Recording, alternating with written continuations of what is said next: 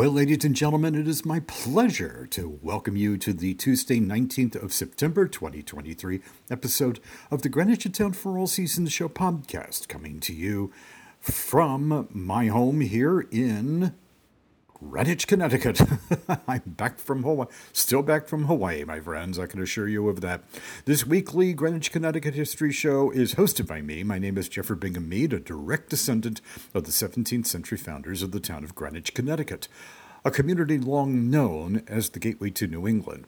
Greenwich, Connecticut was founded on July 18th, 1640, and since its humble beginnings, the town has emerged to be one of America's most notable and attractive communities. It's a special place that we call home. Whether your roots go back nearly 400 years as ours do, whether you're here to stay, just passing through, or you're a new resident, well, we welcome you with open arms. You're a part of our history now, so I send you my congratulations, and I'm really glad that you could join us for today's show. The Greenwich in Town for All Seasons Show podcast is made possible by Alexander Affiliates, Eastern Neurologic Services, Kevin M.J. O'Connor of Jeffrey Matthews Wealth Management, and listeners like you everywhere. You know what? We've got a great show for you. So sit back, relax, and let's get started. Coming up on today's show. On Greenwich in the Gilded Age, our visit will take us to Grahampton in Clapboard Ridge. It was constructed in 1917 for Henry W. Croft and designed by Johnson and Abbott of Pittsburgh. The landscape architect was John Greenleaf. Finished in 1917, it was built of brick with a slate and tile roof. It had 8 bedrooms, 11 fireplaces, and 6 chimneys. That journey, by the way, to the great estates is made possible by the Junior League of Greenwich's wonderful book called The Great Estates of Greenwich, 1880 to 1930. In Greenwich Life as It Is and Was, Irwin Edwards offers his readers his thoughts in 1921 on the cost of living at the time and what it was 10 years before. In 1906, the Greenwich Police Department was founded, and we're pleased to take our listeners back in time to Crimes and Misdemeanors, a segment of the show chronicling crime and law enforcement. In other historical happenings, you'll hear about a night school established in Glenville in 1911. You'll hear about prize fighting that reared its head in Greenwich in 1893. You'll also hear a poem published called Summer's Farewell. Constitution Week was marked in 1928, as well as news of a new experimental medium called television. With the electoral season underway in 1911, there were predictions of a tame election season in that year. The First Baptist Church of Greenwich held a Japanese bazaar in September 1908. In 1928, Mrs. Betty Randolph, formerly of the Ziegfeld Follies of New York, failed to show up for a wedding ceremony in Greenwich with her fiancé, the Reverend Benjamin J. Chitasek of Philadelphia. Now, why did she stand up the good Reverend? Well, you'll hear the details. Greenwich has been the residence of important business executives for generations. One of them, Walter C. Teagle of Byram Shore, who was the president of the Jersey Standard Oil, commented in 1911 about the importation of oil from Mexico. My friends, there's lots to see, to do, and to learn about the history of the town of Greenwich. We think that you've come to the right place to learn about the history of Greenwich, Connecticut, one of America's most interesting and extraordinary communities. We're going to have all this and more as our history continues to unfold. Stay tuned. We'll be right back after these important messages.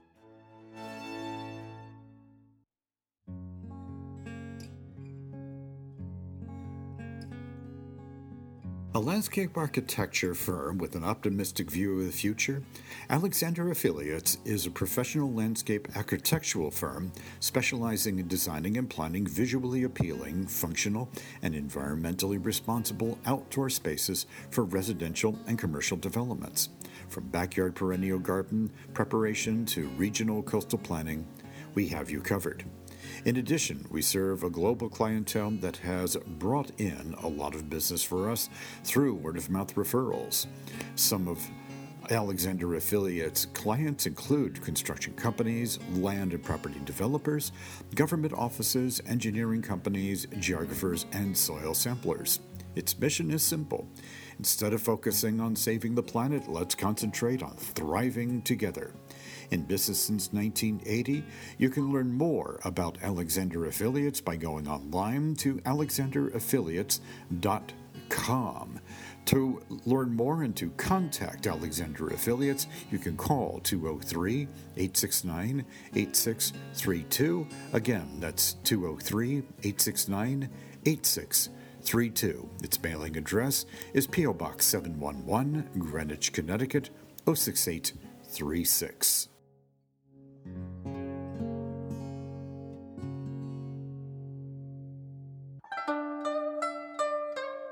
My friends, don't gamble with your health. Eastern Neurological Services offers comprehensive neurologic diagnoses and therapeutic services. Its principal, Dr. Xiaoke Gao, MD, is a top New York neurologist who practices in dynamic treatment of neurological diseases, neurorehabilitation, and physical therapy. With convenient locations in New York City and a multilingual staff, Eastern Neurologic Services offers a wide array of treatments for neurological disorders. You'll be glad to know that Eastern Neurological Services provides general neurological consultations, on-site diagnostic testing, and physical and neurocognitive therapy. Visit easternneurologic.com, that's easternneurologic.com, or call 212-889-6540 or 212-227-6500. It's a fact of life that our health is important. Contact Eastern Neurologic today.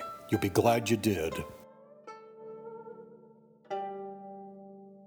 Well, thank you, Kevin M.J. O'Connor, Vice President of Jeffrey Matthews Wealth Management, knowledgeable in the complexities of the financial markets with a passion for servicing clients and their financial needs. My friends, learn more at jeffreymatthews.com or call Kevin M.J. O'Connor at his Greenwich office, telephone 203-485-7595. Again, that's Kevin M.J. O'Connor, his Greenwich office, at 203-485-7595. We're pleased this month to promote Greenwich resident Mr. Milan Mosquera for the best in reliable curbside door-to-door airport transportation services. I recommend Milan without hesitation.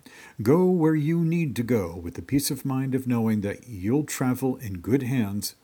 And please, by all means, contact him anytime at 1-203-621-8383. That's 1-203-621-8383. Well, it's time to go back in Greenwich, Connecticut's history to the Gilded Age. That was when wealthy Americans constructed splendid mansions, outbuildings, and beautiful landscapes, a time that the late town historian William E. Finch Jr. referred to as the flowering of Greenwich, an age when the word Greenwich first became synonymous with the term millionaire. Now, thanks to the Junior League of Greenwich, the Great Estates Greenwich, Connecticut 1880 to 1930 book was published. It is superbly illustrated, revealing a wealth of detailed information. It is a book I strongly recommend. Now, on today's show, we'll visit Grahampton in Clapper Ridge. Its principal owner was Henry W. Croft. The mansion was designed by the firm of Johnson & Abbott of Pittsburgh, and it was constructed in the year 1917. And the story of this great estate begins as follows. Henry William Croft, who lived from 1865 to 1947, had no particular ties to Greenwich when he decided to build a home here. Born in Allegheny City, Pennsylvania, he went to local public schools and then took a commercial course at Iron City College in Pittsburgh. One of 9 children whose father died at a young age, he worked first as a bookkeeper when he was 16, then was employed by the Fire Brick Company, which became the Harbison Walker Refractories Company of Pittsburgh after several mergers. Under his skillful management, the enterprise developed rapidly. Not only was he knowledgeable concerning the details of the brick manufacturing business, but he was also an expert in finance and administration.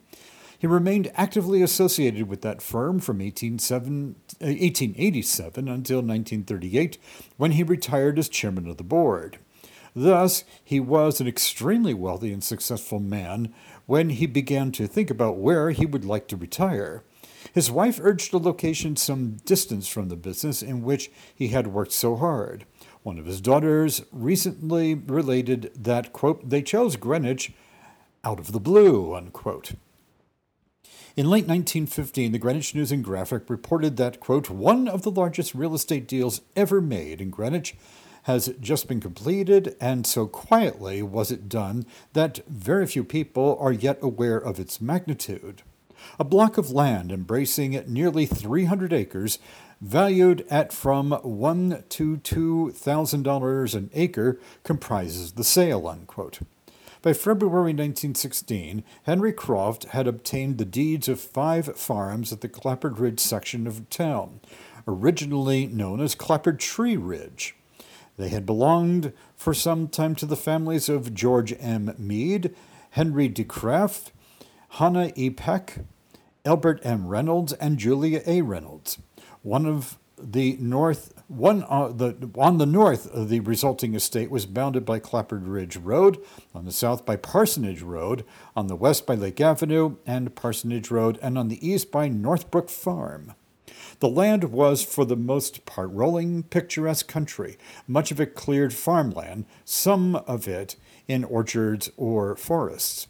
The fact that the Merritt Parkway did not later cross Greenwich right through the area, where it logically should have, is due to the efforts of the Crofts and other landowners who were able to block the plan.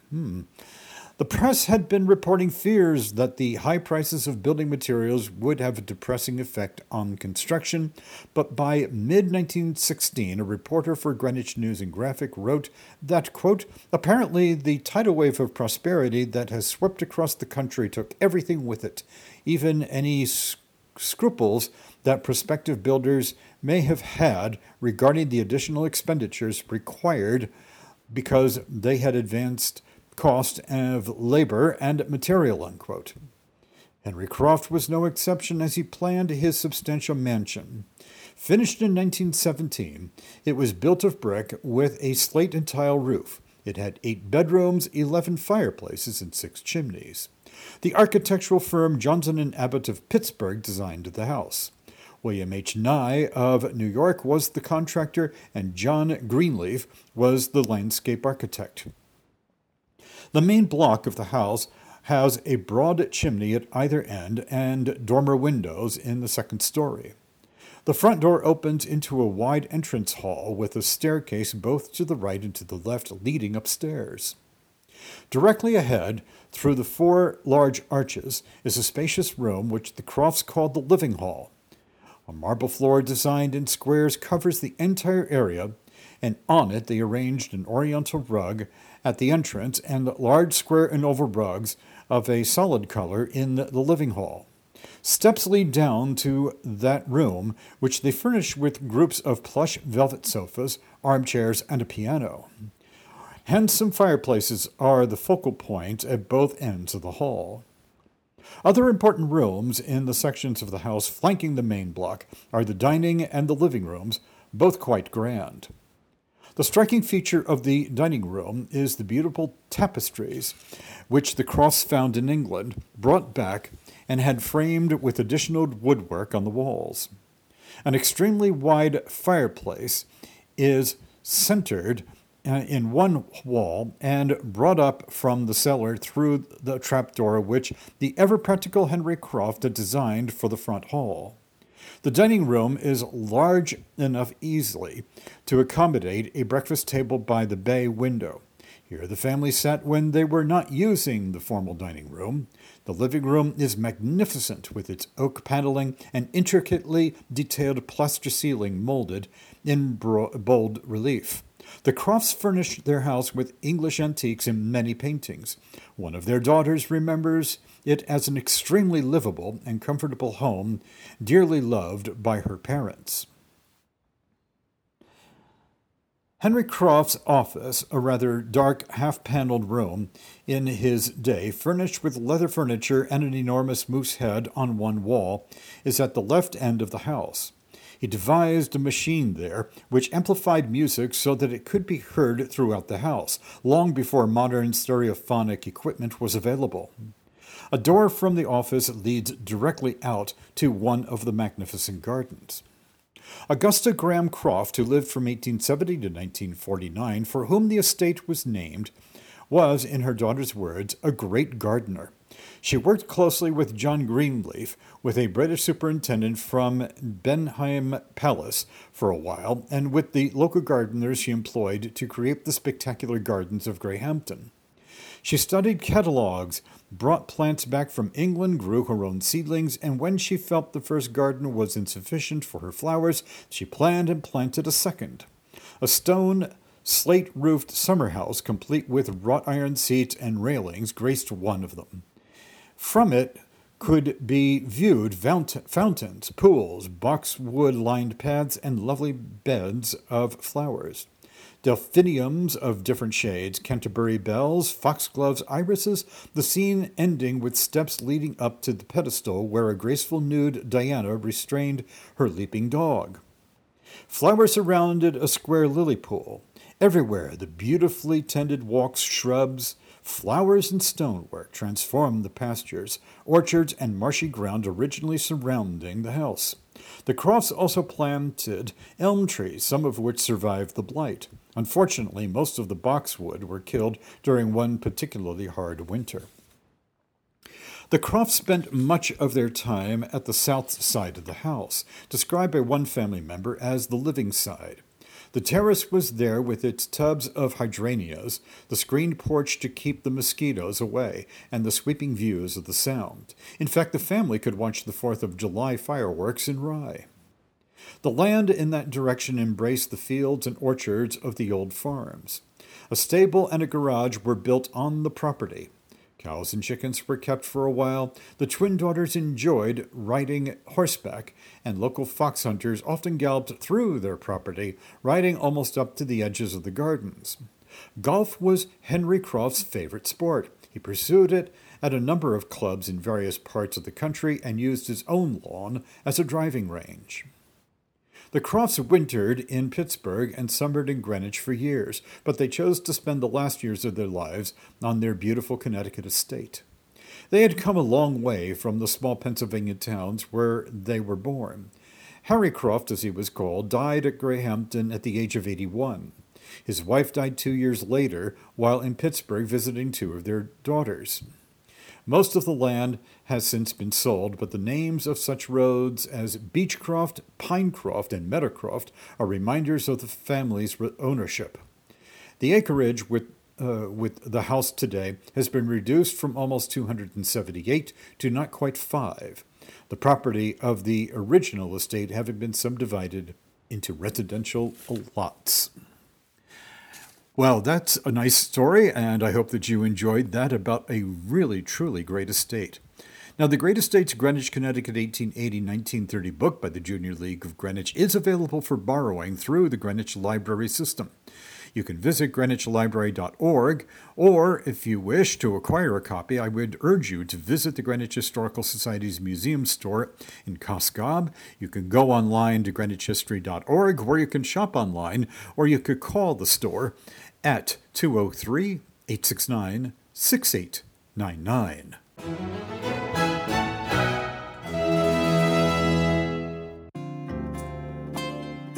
The best-kept secret in historic Greenwich, Connecticut is a marvelous destination with an even more extraordinary mission. Voted best coffee shop in Greenwich by the readers of Greenwich Magazine and honored with the Community Impact Leader Award by the Connecticut Restaurant Association in 2022, Coffee for Good invites you to be a part of a magical story of a restored historic treasure, a destination that inclusively brings people together, thanks to a unique nonprofit partnership between Ableist and the Second Congregational Church. You'll be instantly drawn to the warmth and the historical ambiance when you enter the 1858 Italianate-styled Solomon Mead House at 48 Maple Avenue on the campus of the Second Congregational Church. Serving coffee, teas, an assortment of delectable goodies and more, Coffee for Good employs and trains people with special needs. Through a self-sustaining inclusive platform, trainees acquire the skills and confidence they need to thrive in the community. Open daily, Monday through Saturday, 8 a.m. to 6 p.m. except Sundays. Coffee for Good offers you free Wi-Fi,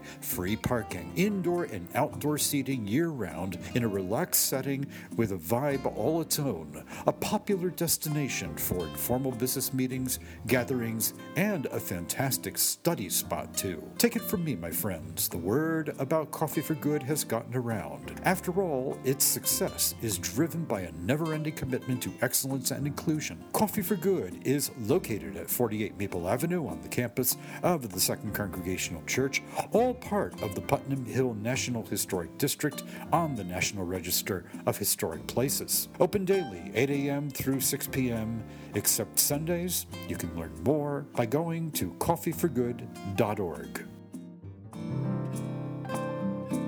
Speaking of Coffee for Good, your next hire is just a coffee away. Well, how about that? Now, did you know that Coffee for Good is an on-the-job training platform with Ableist for people with special needs? Well, it's true. Its graduates emerge with the technical and professional skills to be employed in jobs in the hospitality, service, and retail sectors. Coffee for Good is located at 48 Maple Avenue in the historic Solomon Mead House, circa 1858, on the campus of the Second Congregational Church in Greenwich. I encourage you to come to Coffee for Good and to see them in action. Contact employer@coffeeforgood.org, and you can learn more about the learning program for those with special needs by going online to coffeeforgood.org/employers.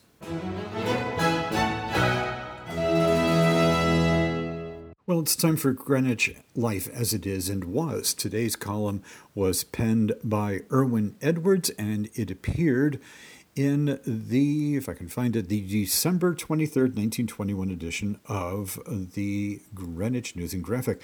The topic that Edwards decided to cover is one that we are a bit familiar with in today's day and age, and that would be today's prices today and 10 years ago. And of course, that I allude, of course, to the impact that inflation has had on things like groceries here in 2023. I'm sure that they were having the same issues back then. This would be in the post-World War I era.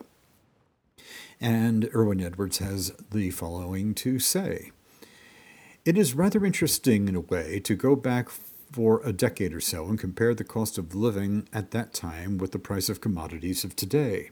And it is rather puzzling when one comes to try to analyze the situation, why and how such difference in the price of things arises.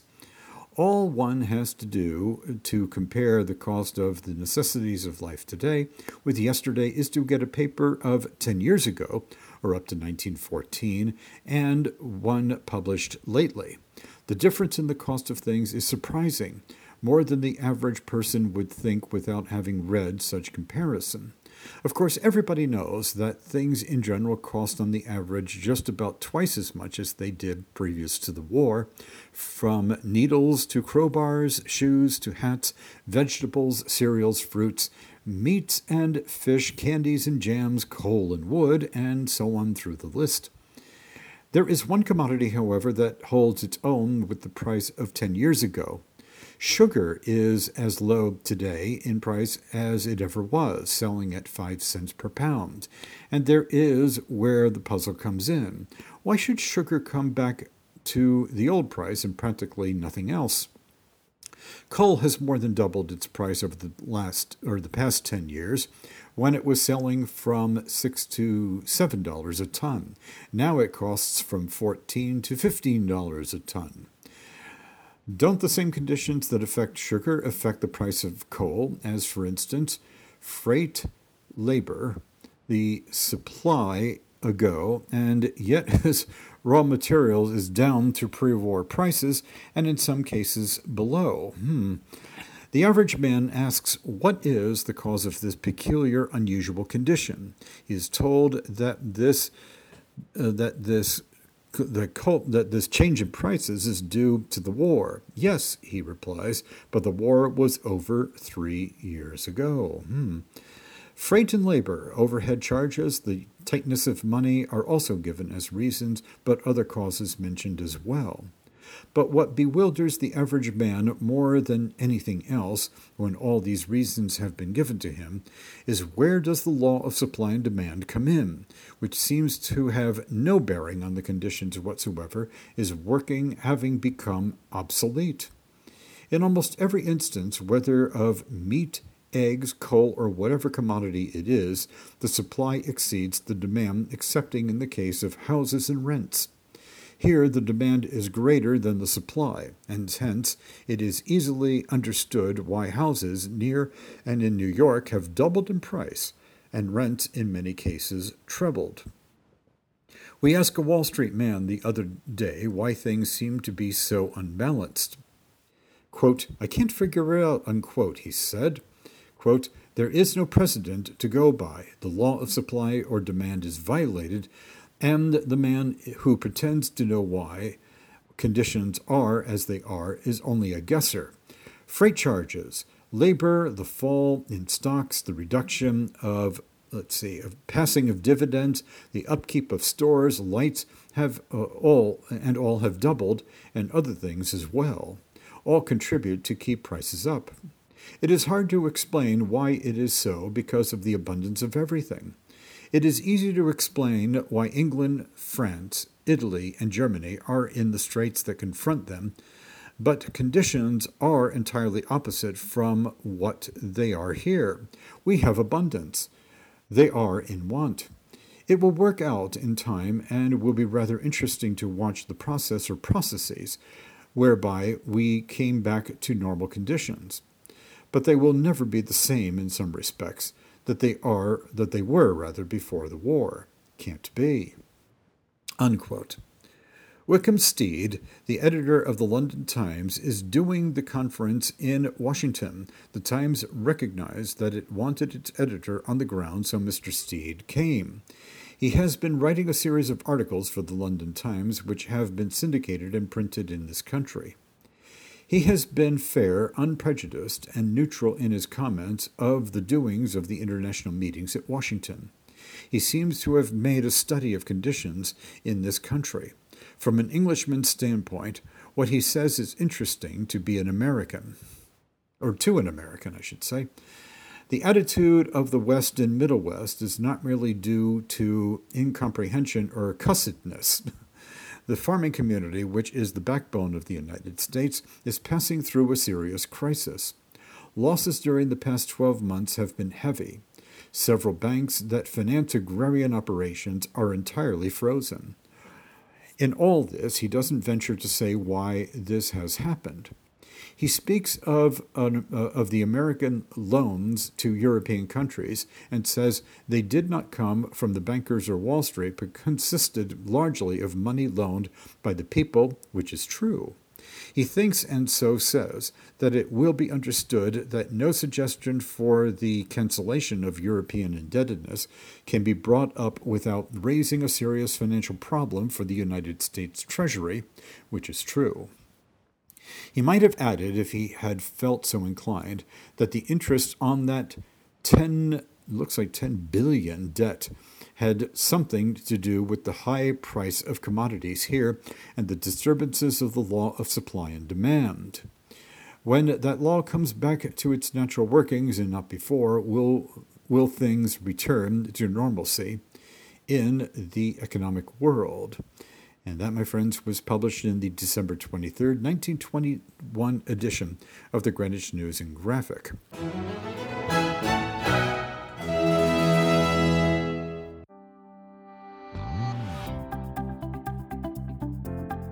You're listening to the Greenwich A Town for All Seasons Show podcast, hosted by Jeffrey Bingham Mead. That's me, a direct descendant of the 17th century founders of the town of Greenwich, Connecticut, the gateway to New England. The Greenwich A Town for All Seasons Show podcast is made possible by Alexander Affiliates, Eastern Neurologic Services, Mr. Kevin M.J. O'Connor of Jeffrey Matthews Wealth Management, and listeners like you everywhere. Thank you.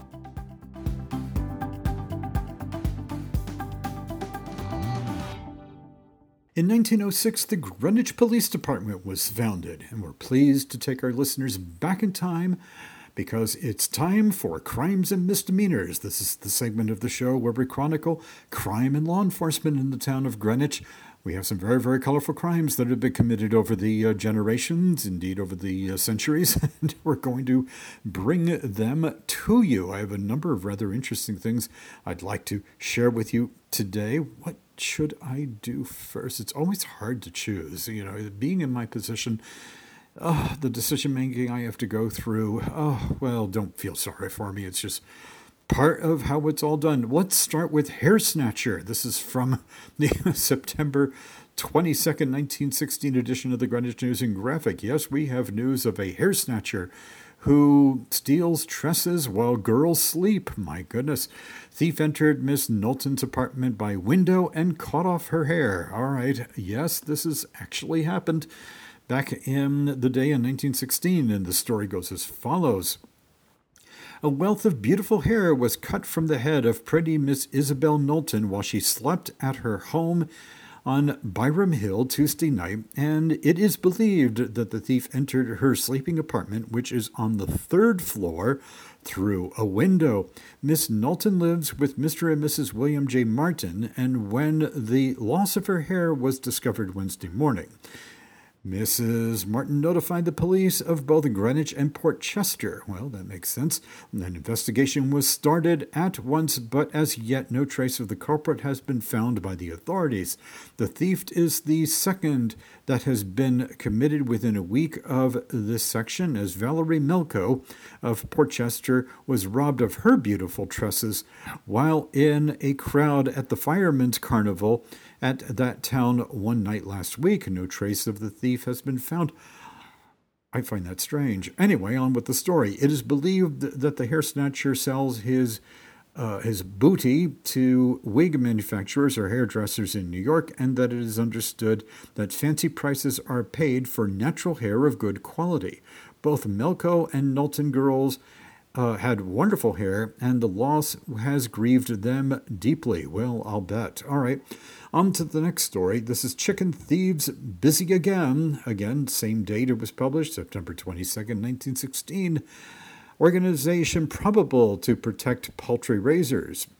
Every season, a number of poultry raisers throughout Greenwich are troubled more or less with chicken thieves, and this fall is no exception to the rule. Reports have reached the News and Graphic that large numbers of chickens are being stolen every week from poultry farms in this town, and despite the efforts of the owners to capture the thieves, they have so far been able to escape detection. In order to put a stop to this thieving, the News and Graphic invites all parties who have been afflicted in this way to write us fully in regard to the matter, as efforts are to be made to organize a society for the protection of farmers and others who are engaged in poultry raising. An organization of this kind, properly conducted, we believe, would be the means of capturing some of those who are engaged in this lawful business, or unlawful business, I should say, and we trust that those who have been afflicted will join this paper in an effort to protect those engaged in this industry. Parties who send us communications need not have their names published unless they so desire. Well, that's rather unfortunate. I have one, maybe two more stories. Let me see. Oh, yes, there's this one. Crazy man put in cell. Well, this dates from September 4th, 1908, and the story goes as follows. All right, let me just see. It's a little bit faded. Let me make it a little bit better for me to read. All right, here it is. By clever scheme, acting chief of police Talbot gets him to lock up. Well, that's good. But the story goes as follows. Acting Chief of Police Talbot had quite a little trouble with a crazy man Sunday, but finally succeeded in landing him in a cell at the police station. The insane man was Dr. Clinton Alden Dodge of Philadelphia, a young man of fine family who, with his mother, came here to look over a local sanitarium. They had first sought board at the home of George J. Hunt of Locust Street, and afterward went to the home of Mrs. McKay on the same street. On Sunday, the young doctor became noisy and refused to do what was requested of him. The officer was notified, and went ever to look after him. At sight of the officer, Dr. Dodge became quite violent and made much trouble about leaving the house, declaring that things he needed, such as a vase of wild flowers, be left to him. The officer got him to the lockup by a clever pretext and locked him in a cell. Dr. Dodge has been mentally changed for some time and has been in a sanitarium in Nyack, that would be in New York, and later at Poughkeepsie, also in New York. Late May, he was examined in the psychopathic ward at Bellevue Hospital after he had set fire to his bed in his home in New York. He has been sent to a local sanitarium. Mrs. Dodge, the young man's mother, said her son has been in poor health for several years, brought on by overwork. He suffered from insomnia at first and later from strange delusions. He had a doll in his possession, which he refused to become separated from. He has specialized in spinal diseases. He and his mother left town Monday night. And that, my friends, is the latest in crimes and misdemeanors here in Greenwich, Connecticut.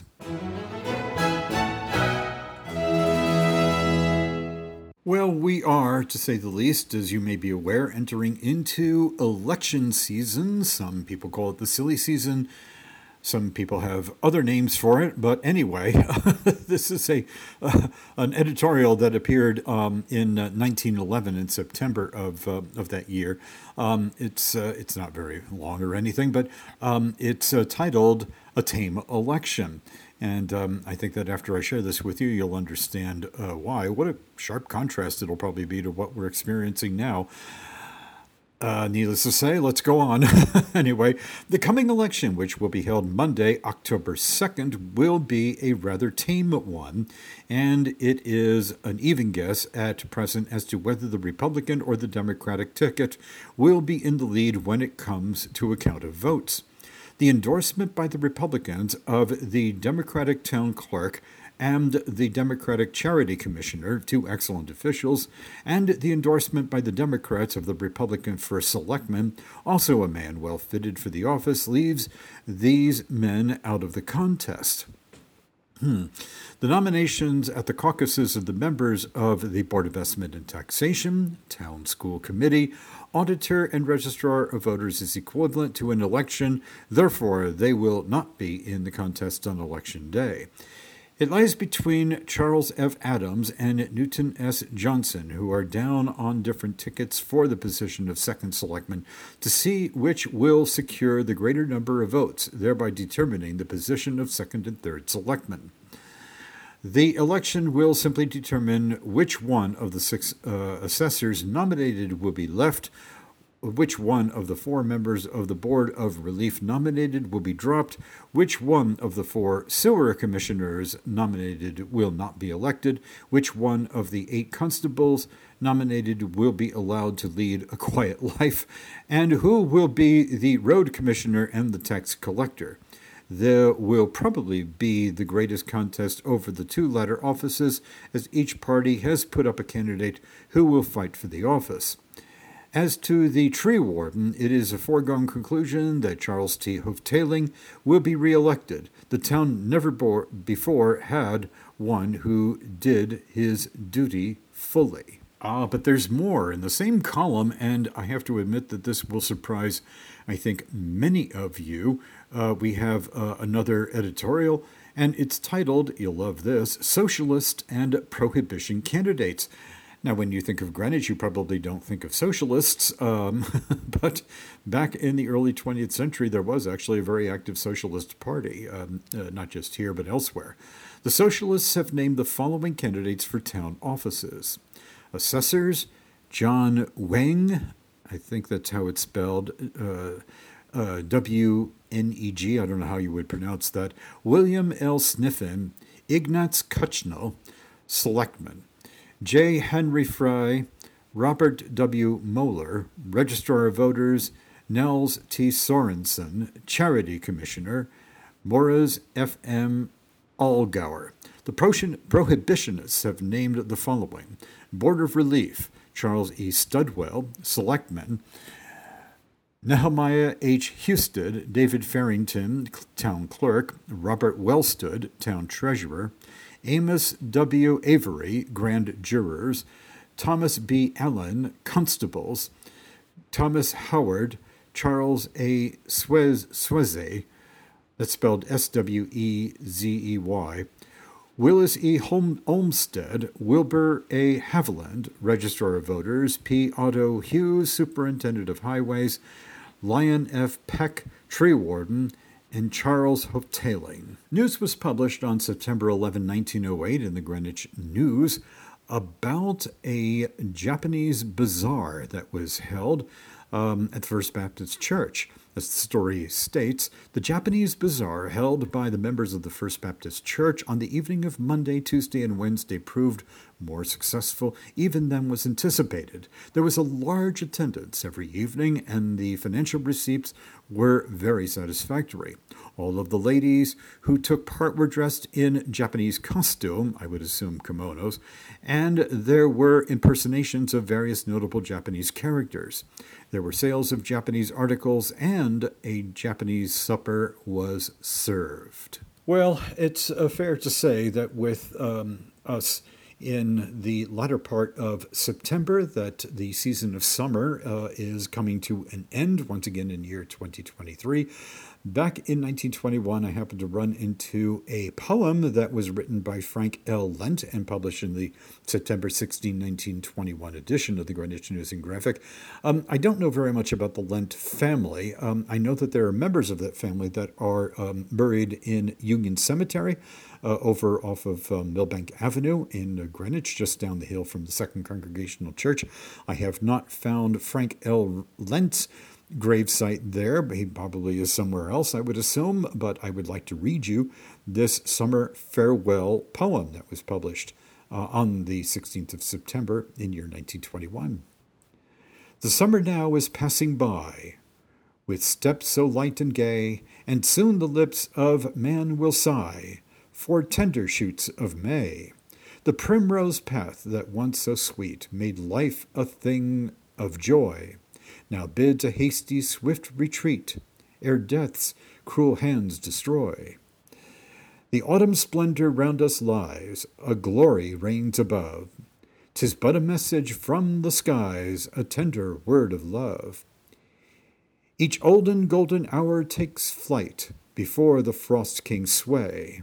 The minutes teem with memories bright to cheer us on our way. And now each cherished memory dear, ere birds in flight take wing, helps change the winter cold and drear to life's eternal spring.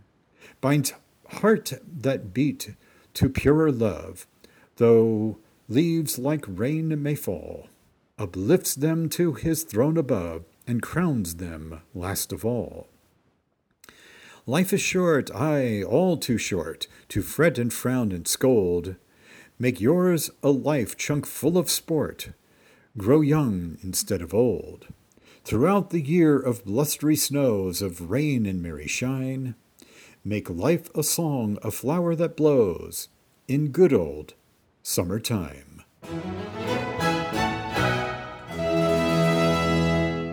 Well, the year 2023 annual meeting, Greenwich Landmarks and David Ogilvy Preservation Award of the Greenwich Historical Society is scheduled to be held on September 20, 2023.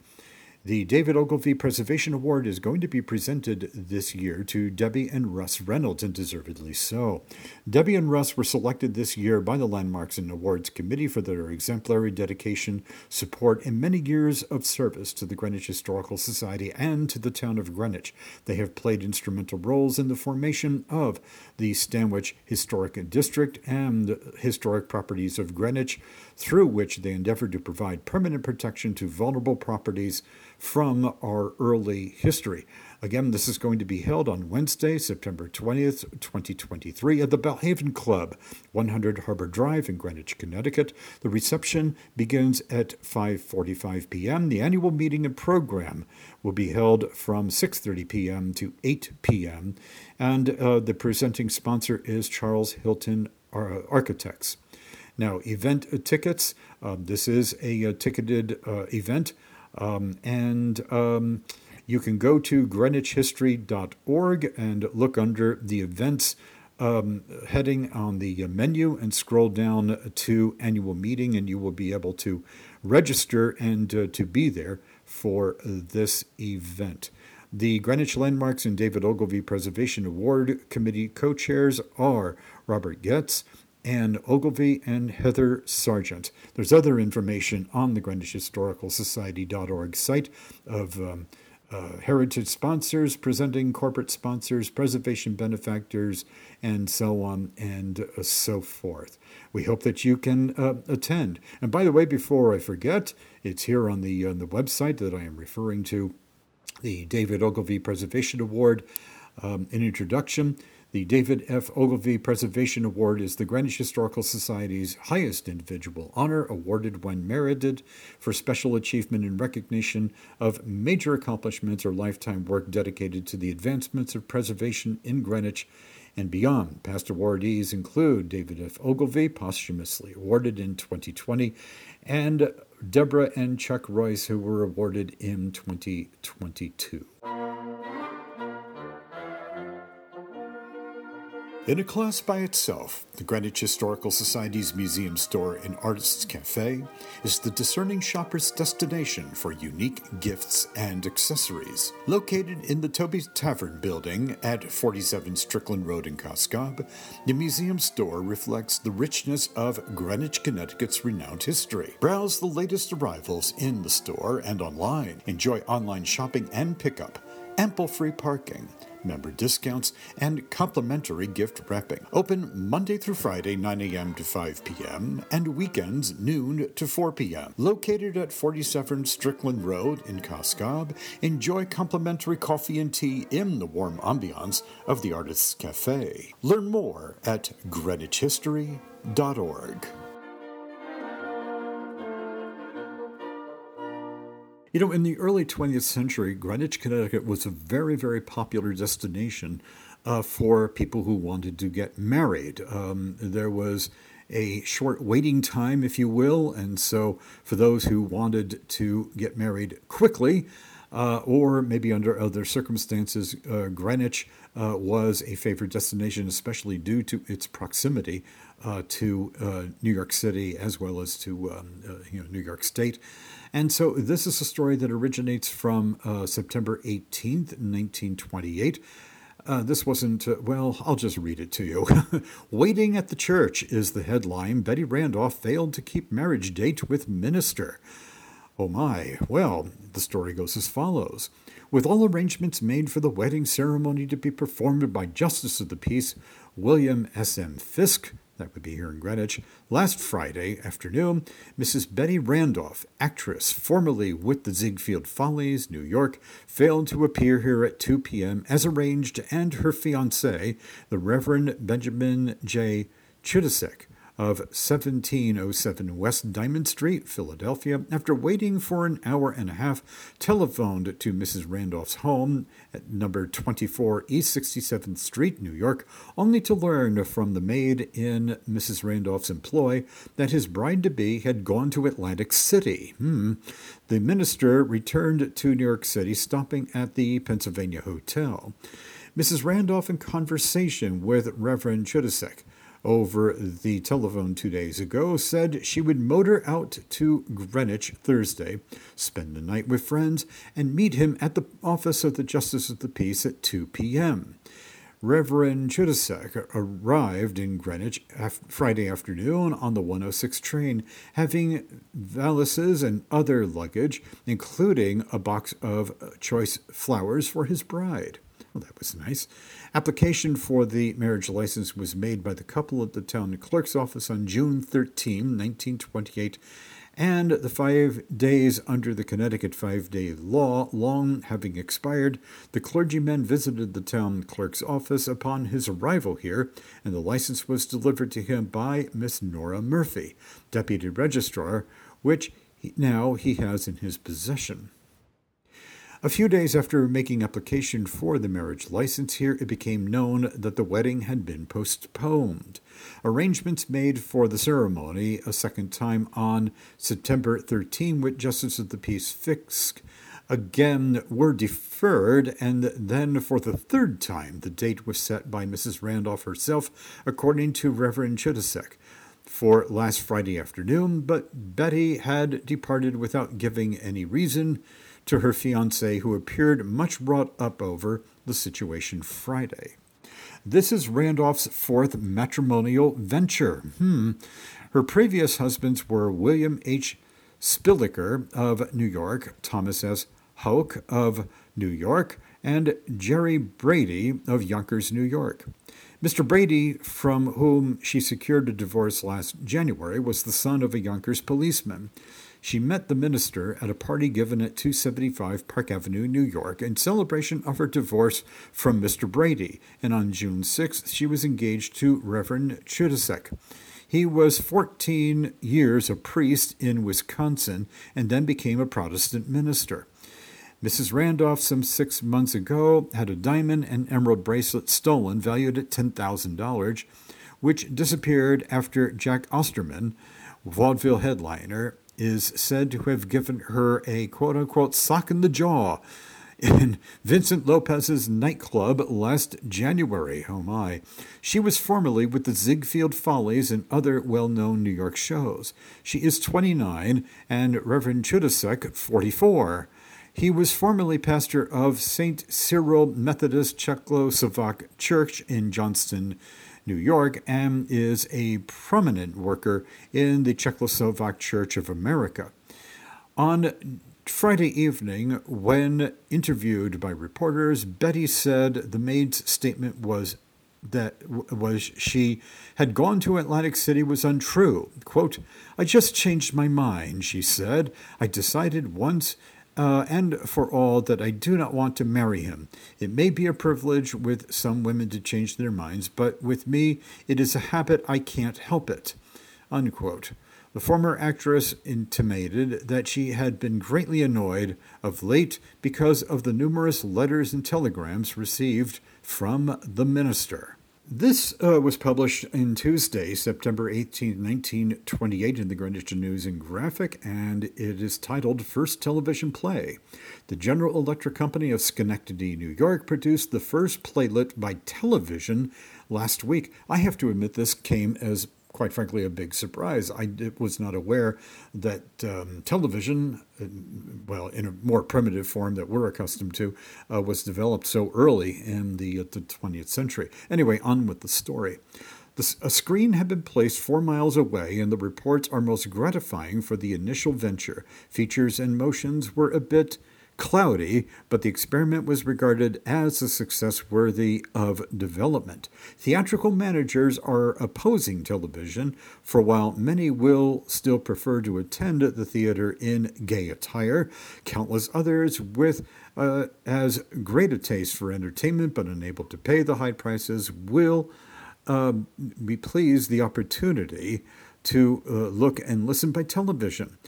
The radio is unquestionably the greatest miracle of the day, not one of the least of its benefits being the blessings it brings to those who are shut away from all contact with the outside world. Comfort has been given through the preaching of the sermon, pleasure to music lovers by the best artists to be secured, entertainment through the medium of the play, instruction broadcast by speakers and lecturers on subjects of general and special interest. Distance has vanished, and people can sit comfortably at home and listen in, not only all over our country, but across the water. Surely a wonderful administration, and only in its infancy. What will not be the revelations of the future? Well, we all know that now in the first quarter of the 21st century. What else do I have here? Oh, yes, Constitution Week. This week, known as Constitution Week, and serious efforts are being put forth to impress its significance on the minds and in the hearts of the people. It is the 141st anniversary of the signing of the Constitution of the United States, that great document which has stood the test of the years regardless of whatever conflicts took place. Especially at this time is the more fitting for us to read the words of Benjamin Franklin when confronted with the uncertain issues of that period. Addressing George Washington, he said, quote, "How has it happened, sir, that we have not hitherto thought of applying to the Father of Light to illuminate our understanding? All of us who are engaged in the struggle of this American Revolution must have observed frequent instances of a supernatural providence in our favor. I have lived, sir, a long time, and the longer I live, the more convincing proof I see of this truth, that God governs the affairs of man," unquote. Today, the need of guidance is certainly no less imperative if we are to maintain the great principles they sought to formulate and fought to save.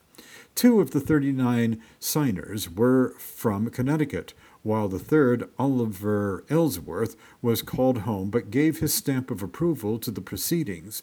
William Samuel Johnson, Connecticut delegate who signed, was 60 years of age, a Yale graduate and member of Congress, agent of Connecticut in England, Justice of the Connecticut Supreme Court, member of the Continental Congress, United States Senator, and President of Columbia College.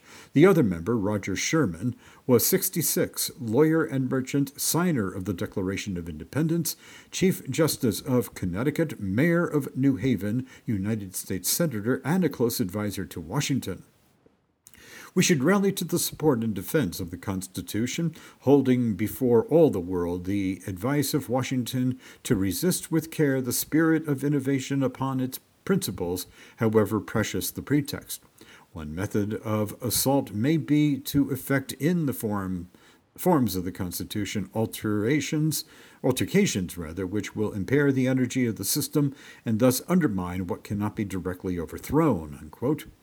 These latter days are giving testimony to the farsightedness of the father of the country. Walter Clark Teagle was an executive who lived from May 1st, 1878 to January 9th, 1962.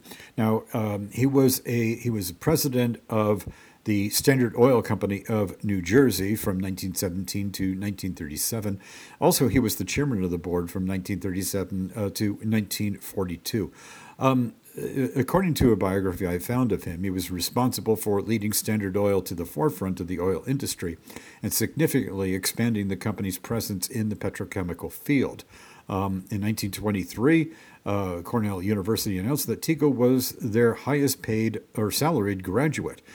He also served as vice president of the Cornell Club of New York, and also he was a member of various committees and so on and so forth.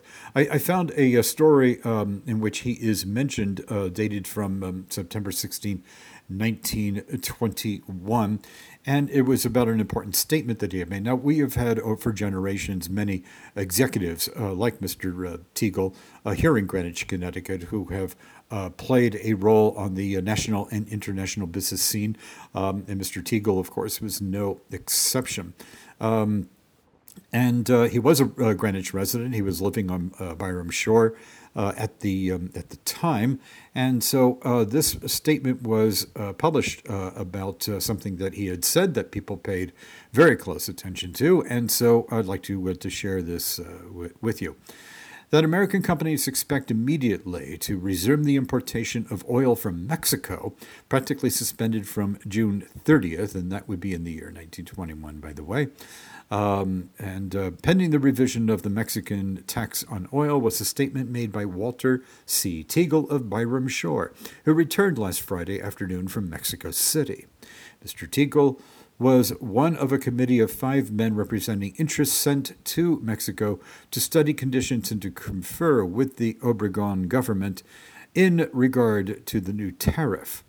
The other members were Judge Betty of the Texas Company El Doheny of the Mexican Petroleum Company, H.F. Sinclair, chairman of the board of the Sinclair Oil Company, and J.W. Van Dyke, president of the Atlantic Refining Company. Mr. Teagle, who is now occupying the E.L. Marston residence on Byram Shore, which he purchased several months ago, issued the following statement from his home here following his return from Mexico. Quote, our sojourn of 1 week in Mexico City was very pleasant. President Obregon and Secretary of Hacienda de la Huerta received us cordially and throughout the negotiations were most courteous. Every disposition to arrive at an amicable settlement was manifested by the Mexican officials, and we feel that the adjustment made represented concessions on both sides and was all that could be expected in the circumstances. The companies which we represent expect to resume immediately their exportation from Mexico, and it is hoped that they may be able to continue the development of the oil industry in Mexico to the advantage of all concerned. The companies themselves, the people and the government of Mexico see no reason to doubt that the personnel contract now established with Mexico will result in better understanding and mutual benefit. The tax which the Mexican government put on the export of oil defeated its own purpose by its size, according to authorities in this country. It represented an increase, they said, of more than 100% in some cases and brought the product of the Mexican oil fields out of line with the value of oil produced elsewhere. The British companies in the Tampico district have been striving to operate in spite of the tax. And so that is from a man associated with both business leadership and with the Great Estates era, and that man, of course, was Walter Clark Teagle. Well, how do I approach this? Well, I'm just going to just blurt it out for you anyway. Do you know that prize fighting used to exist in Greenwich? Boy, this... If you think that you're surprised, I certainly was too. This is a story that dates from 1893 in September of that year. We think of the Great Estates with, millionaires and all that. Well, we had prize fighting around the same time too. Let me just get to this. This was originally published as a story in the Portchester Journal, Portchester, New York. Of course, and it goes as follows. The Journal chronicles a recent fight here. The fight, which was to take place between Stamford and Greenwich pugilists, did not come off on account of the Stamford man failing to put in an appearance. That means he didn't show up. A barn had been procured some distance outside of Greenwich, and a ring had been pitched. A number of sports had assembled and waited in vain for the fighters to appear. Finally, they wanted their money back and went to the doorkeeper, who had charged them $1 admission, but that individual had disappeared. Oh my. Again, this is in 1893. It now appears as though the whole thing was concocted as a swindle by a couple of sports for the purpose of making a few dollars, and there was to be no fight at all. Very few Stamford sports went down, and that came from the Stamford Advocate. Now we have this part from the Portchester Journal. Our friends up the road are excellent authorities usually, but while the Stamford man pictured by our contemporary did not show up, there were two toughs ready to take their places, and the glove contest, quote-unquote, came off according to program, and as the result showed, the fight was not between Stamford and Greenwich, but Greenwich Borough against East Portchester. It was no secret, I should say, whether that the fellow named Patsy Keefe of Greenwich and young Ezra Clark of East Portchester, in the parlance of the ring, had, quote-unquote, been training for a 4-round contest, Keefe having undertaken to knock Clark out in 4 rounds. The gang and their followers met at the Grigg Dance House and Scraping Place on the post road between Greenwich and East Portchester, within the shadow of Byram Chapel on Friday evening. There were 8 rounds fought, and all of which Clark had the best of the fight, slugging his opponent around the ring in lively shape. The fight was clearly one-sided, but on a claim of foul, it was given to Keefe. Clark suffered little or no punishment and was at work on Saturday as though nothing had interfered with his wind. Keefe was unable to be around owing to the punishment he received. We understand that there was a Greenwich officer present during the disgraceful proceedings. A little investigation would not be lost here. We say, for the benefit of the authorities of Greenwich, that there are 2 men now in training in the town, one at the East Portchester end and the other at the Greenwich end for a final fight. Oh dear. There is no secret about it. Every boy in town knows the principles. Is this disgraceful affair to be permitted again? Asked the Portchester Journal. Well, I will tell you that there was an editorial that appeared in the Greenwich Graphic. Irwin Edwards, being the proprietor, you've heard of him, featured in Greenwich Life as It Is and Was, the columns that I occasionally read to you on this podcast. This is an editorial, rather brief one, that appeared on Saturday, September 9th, 1893. It's very brief, and you'll see why. Prize fighting in Greenwich should be stopped, and our officers should see to it that no more of this sort of thing occurs, either at Grigg Hall or anywhere else within the limits of the town. Greenwich has been remarkably free of that class of people who are of no benefit to any community. Let us keep it so. The reputation of Greenwich is too valuable to have it marred by such proceedings. And that was said about prize fighting, and to the best of my knowledge, I've been looking around on this. If it was repeated, it was probably done very much behind closed doors, but apparently prize fighting came and went as quickly as the story that I just read to you.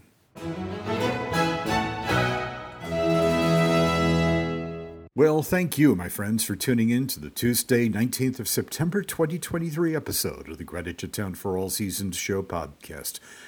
This weekly podcast, hosted by me, I'm Jeffrey Bingham Mead, a direct descendant of the 17th century founders of Greenwich, Connecticut. It's my pleasure to have you every week, and I'm so glad that you could be with us today. Greenwich, Connecticut stands as one of America's most notable and attractive communities. It's a special place that we call home, and I hope that you do too. The Greenwich A Town for All Seasons show podcast is made possible by Alexander affiliates Kevin M.J. O'Connor of Jeffrey Matthews Wealth Management, Eastern Neurologic Services of New York, and listeners like you everywhere. You know what? You can contact me. You know it's true. You can do that by email at greenwichatownforallseasons@gmail.com. Learn more about the show, listen to past shows by going to greenwichatownforallseasons.blogspot.com. Well, our next show is scheduled for Tuesday, the 26th of September, 2023. That's the final show of the month of September, and I'll be looking forward to hosting you yet again for a wonderful excursion into the history and culture of Greenwich, Connecticut. I thank you, as always, for celebrating your interest and your enthusiasm for Greenwich, Connecticut's history, and we will be back with you next week. Take care. Bye-bye now.